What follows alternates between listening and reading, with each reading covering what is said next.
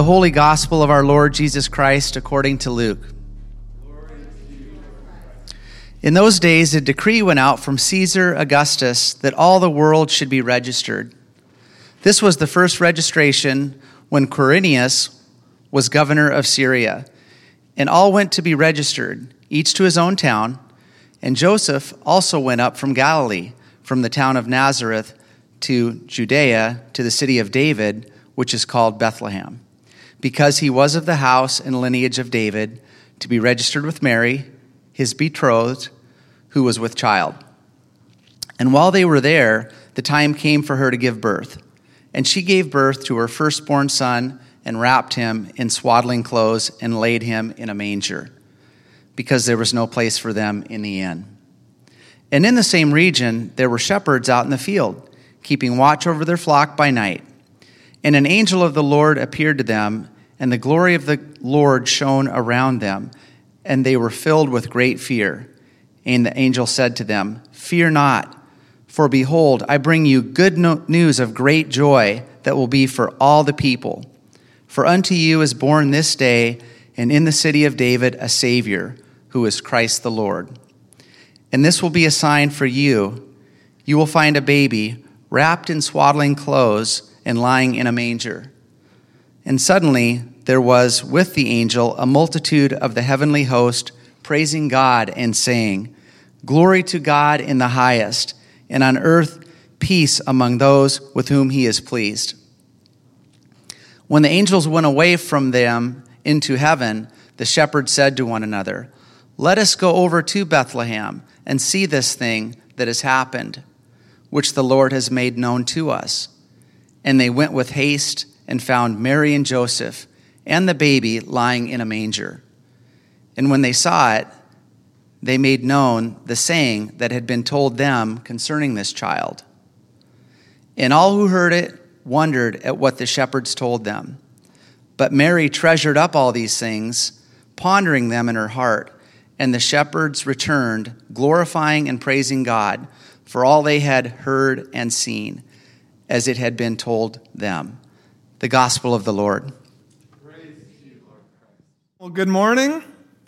Pastor Paul here. It's such a joy to be with you today.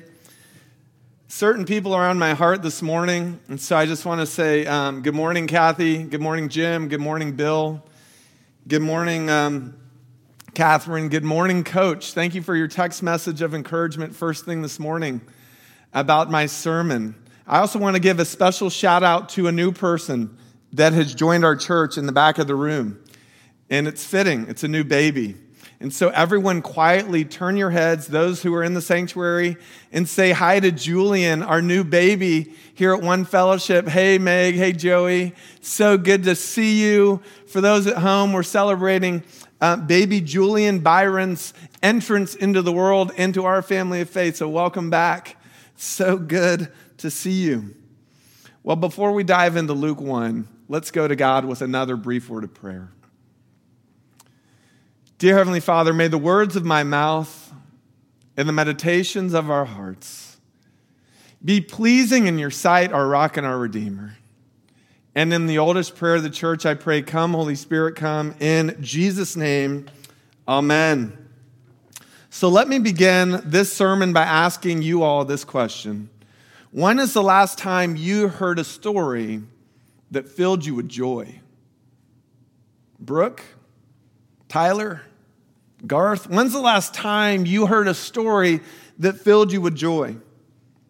I recently came across an amazing article in the Knoxville News Sentinel, that's out of Tennessee, titled, "1 year later, a bullied boy's University of Tennessee shirt design is still the Vol Shop's best seller."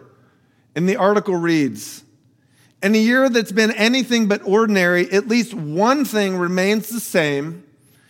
The University of Tennessee shirt created by a bullied boy in Florida is still the Vol Shop's bestseller. And it's not even close." It all began when the boy's fourth grade teacher, Laura Snyder, shared the story behind the boy's shirt on Facebook in September 2019. Do any of you guys remember this story? Okay, the post immediately took off.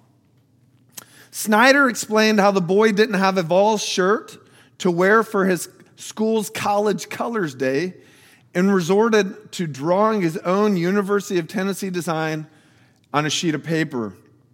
He attached the paper to an orange shirt, walked into school excited, but was left in tears after other students made fun of him. And I think we have a picture of the shirt here for you to see.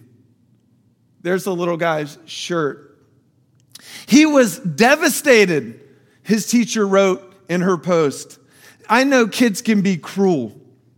I'm aware that it's not the fanciest sign, but this kid used the resources he had available to him to participate in a spirit day. Thousands of comments and shares later, the story made its way to the University of Tennessee, which rallied together different departments to send his class a volunteer proud pack filled with big orange goodies. And are you ready for this? The support culminated when the university offered the boy a 4-year scholarship and turned his design into an actual t-shirt. And I think I have a picture of that today. There's the little guy's shirt that was mass produced. And the Vol shop sold this shirt to raise money for Stomp Out Bullying. Now get this, Vol shop ended up selling 112,715 shirts, 112,000 t-shirts designed by this little boy, which resulted in $952,101 being raised to fight bullying over 3 months. According to the Vol shop marketing manager, Tommy Grubbs, it was by far the best seller they've ever sold. And Grubbs says she is proud to have played a part in such a worthy and important cause. Isn't this a remarkable story? Perhaps what strikes me most about the story is the extreme level of kindness and support extended to the bullied boy.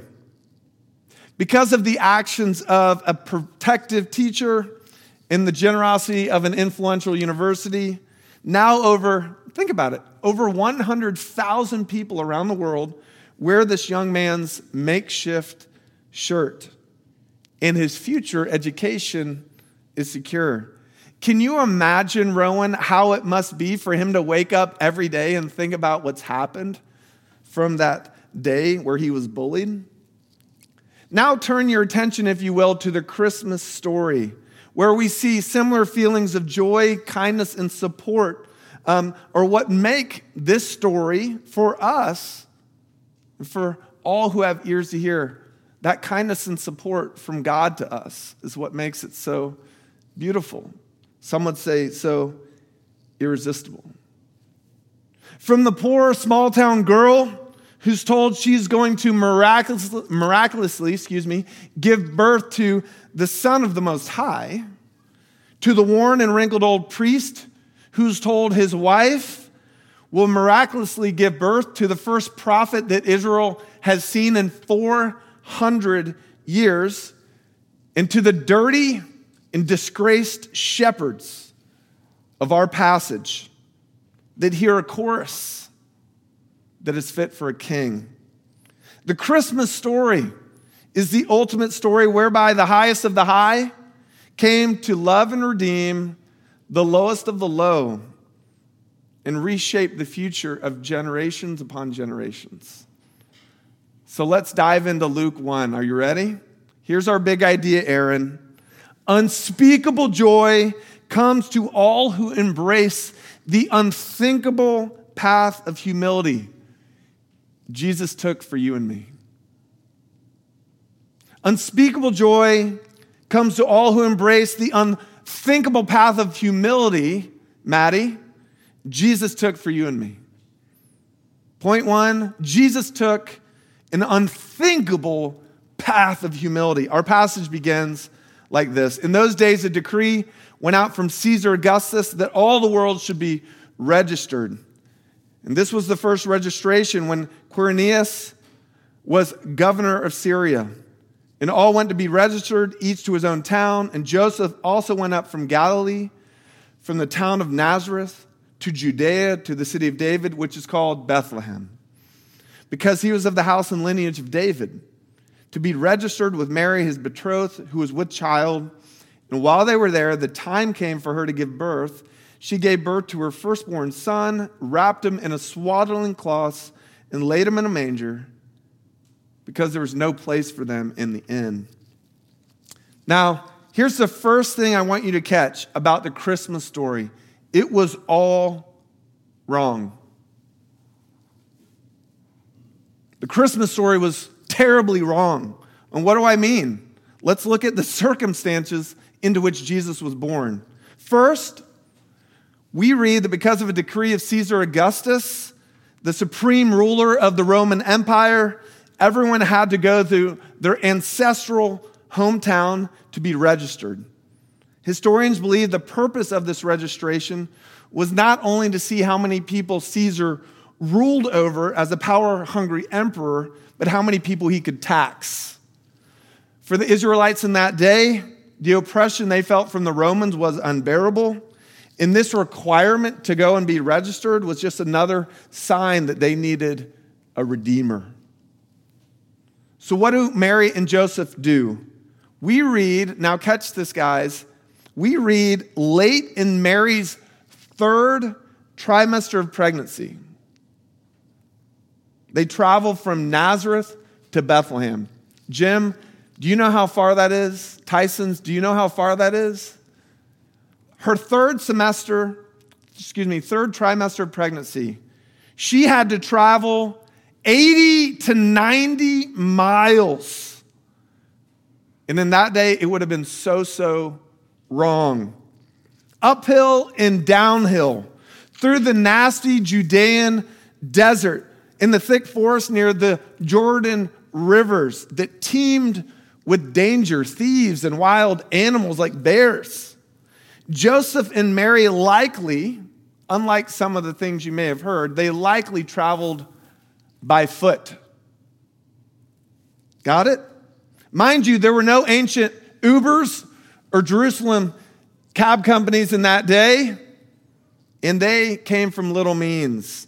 Maybe, just maybe, they had an animal she could ride off and on. But most theologians do believe it was by foot. 80 to 90 miles, you're about to give birth through the desert, through thick forest.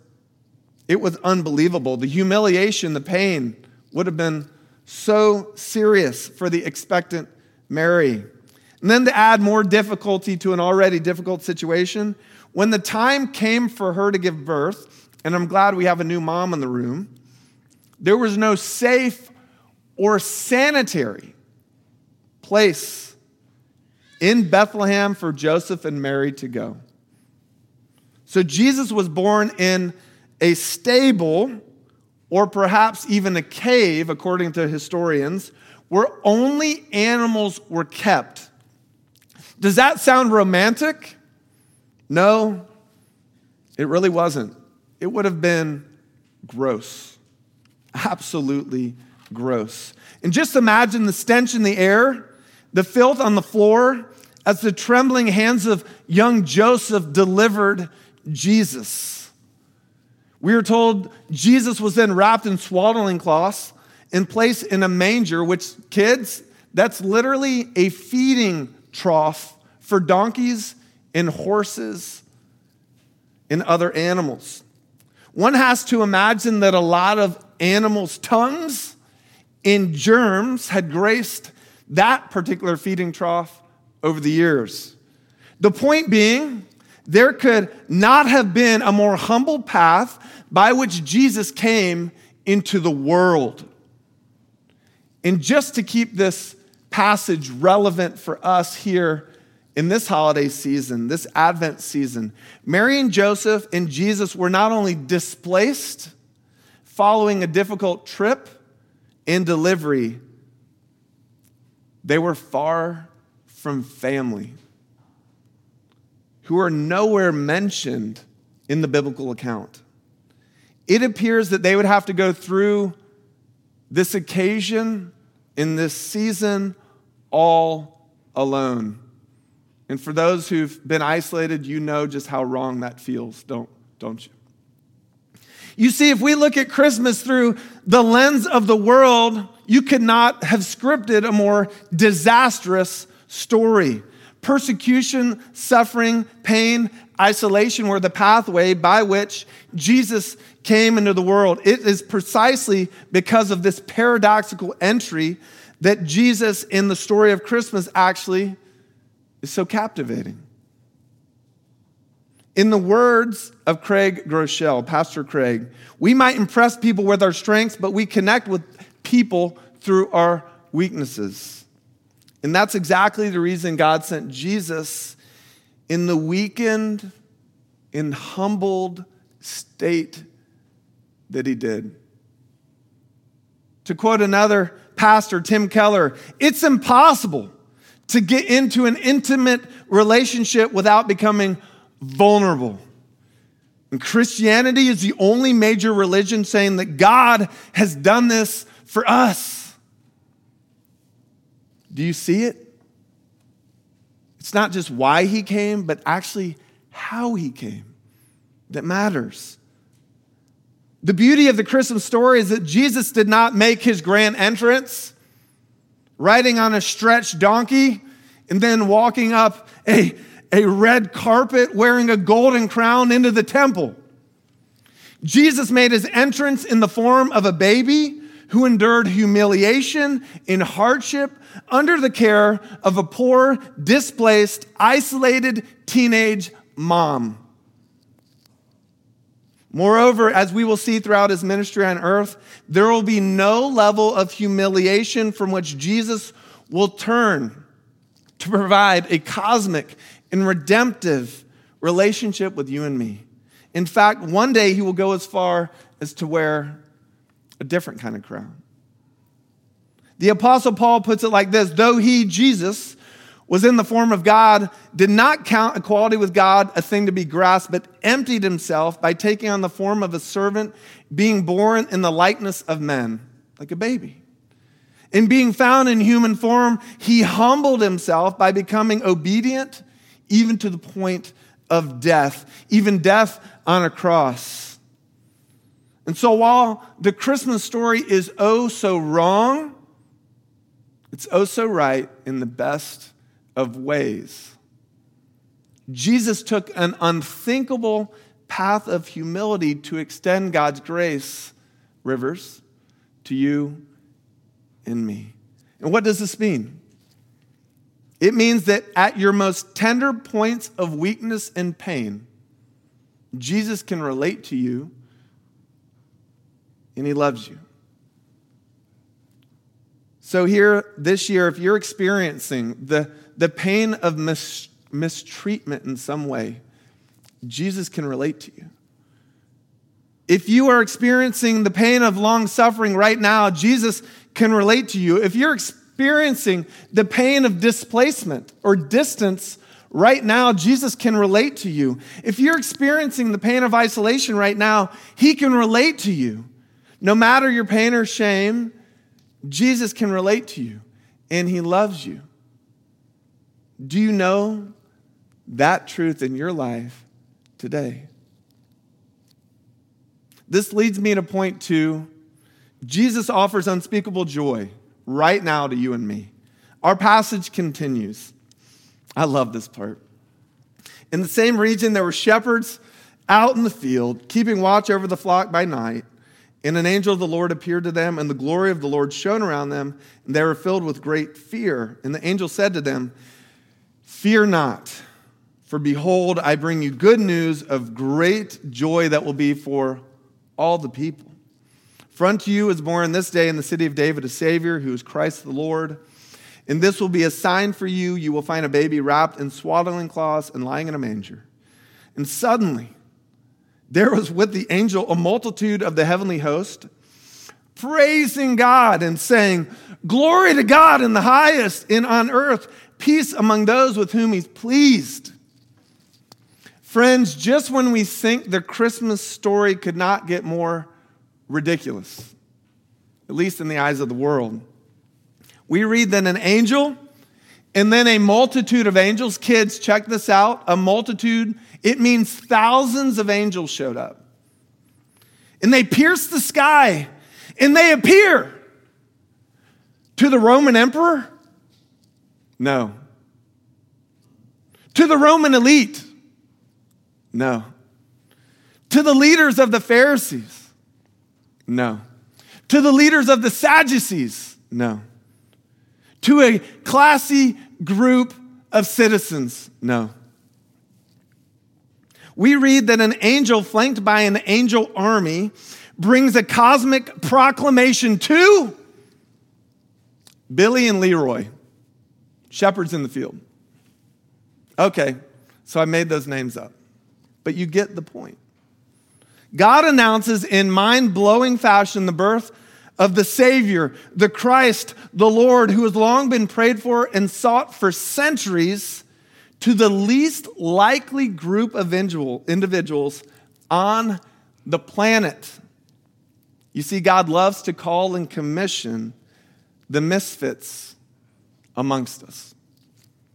According to one source, shepherds were a despised class because their work prevented them from keeping the ceremonial law. And as they moved about the country, it was common for them to be regarded as thieves. They were considered unreliable and were not allowed to give evidence in the courts. Okay. According to another source, shepherds were despised by the good, respectable people of that day. The only people lower than shepherds in that particular time in Jewish history were lepers. And yet that is where God plants his announcement, his gospel, his message of hope for the world. It's crazy, right? Fear not, the shepherds are told, for behold, I bring you good news of great joy that will be for some of the people, no, for all of the people. For unto you is born this day in the city of David a Savior who is Christ the Lord. One can only imagine the excitement or electricity that went through the veins of the shepherds in that moment on that day. And as we see, the impact is immediate. This promise forever changed the trajectory of their lives. The shepherds run and tell Mary and Joseph all they'd seen and heard. And as one translation says it, Leslie, all who heard it were amazed. Furthermore, we read that they went on glorifying and praising God for all the world to see. Friends, the good news of Christmas is that God wants to bring you and me, no matter who we are, great, unspeakable joy. Yes, a charismatic kid in the back of the room screaming, amen. Yes, amen. A joy that breaks through the social, racial, economic barriers of our world. A joy that weeds out the nasty sin within us. A joy in which God says, whether you are a shepherd or a saint, a hero or a zero, from a small town or the big town, have an amazing life or a checkered life, you matter to me. And I bring you good news of great joy that is for all the people. And his name is Jesus. And he is the long-awaited Savior King.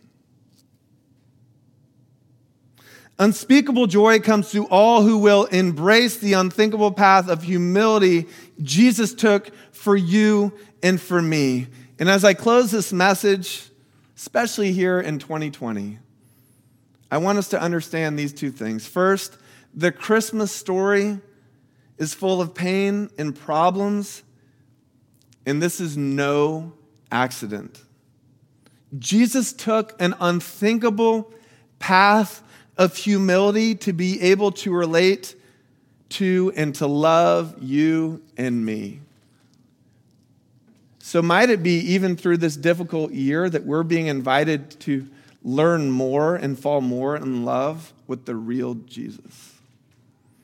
And second, the Christmas story is a reminder that our worth and our joy are not bound by what people think about us or say about us, or even the unfortunate situations we might find ourselves in even right now. Rather, our worth, catch this, Rowan, your worth, your joy is bound in a cosmic and redemptive message, and it's for all people. And it comes accompanied by a king. Fear not. Fear not. Fear not. For behold, I bring good news of great joy that will be for all the people. For unto you is born this day in the city of David a Savior who is the Christ. So as we close, I'm going to invite you to bring your pain that you might be bearing right now and any sort of shame you might be carrying. And I want you to bring it to the Lord right now, knowing that He relates to you and He loves you. And I'm going to invite Him to fill you and me and all of us with joy today. Could we use a little joy this morning? A joy that transcends our circumstances? I think we could. Let's pray. Dear Heavenly Father, I thank you for this message. I thank you for this story. I thank you for this hope. God, I pray that as we bear hard circumstances right now, that we would understand that actually that's the approach you took by sending your Son as a baby into humiliating circumstances to relate to and love all of us. That thing that's burdening us, we lay before you right now.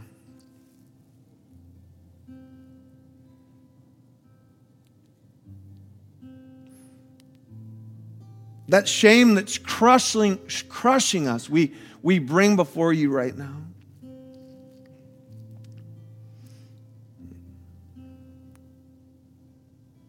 We don't understand all of it, but we understand enough of it that there's good news of great joy for us.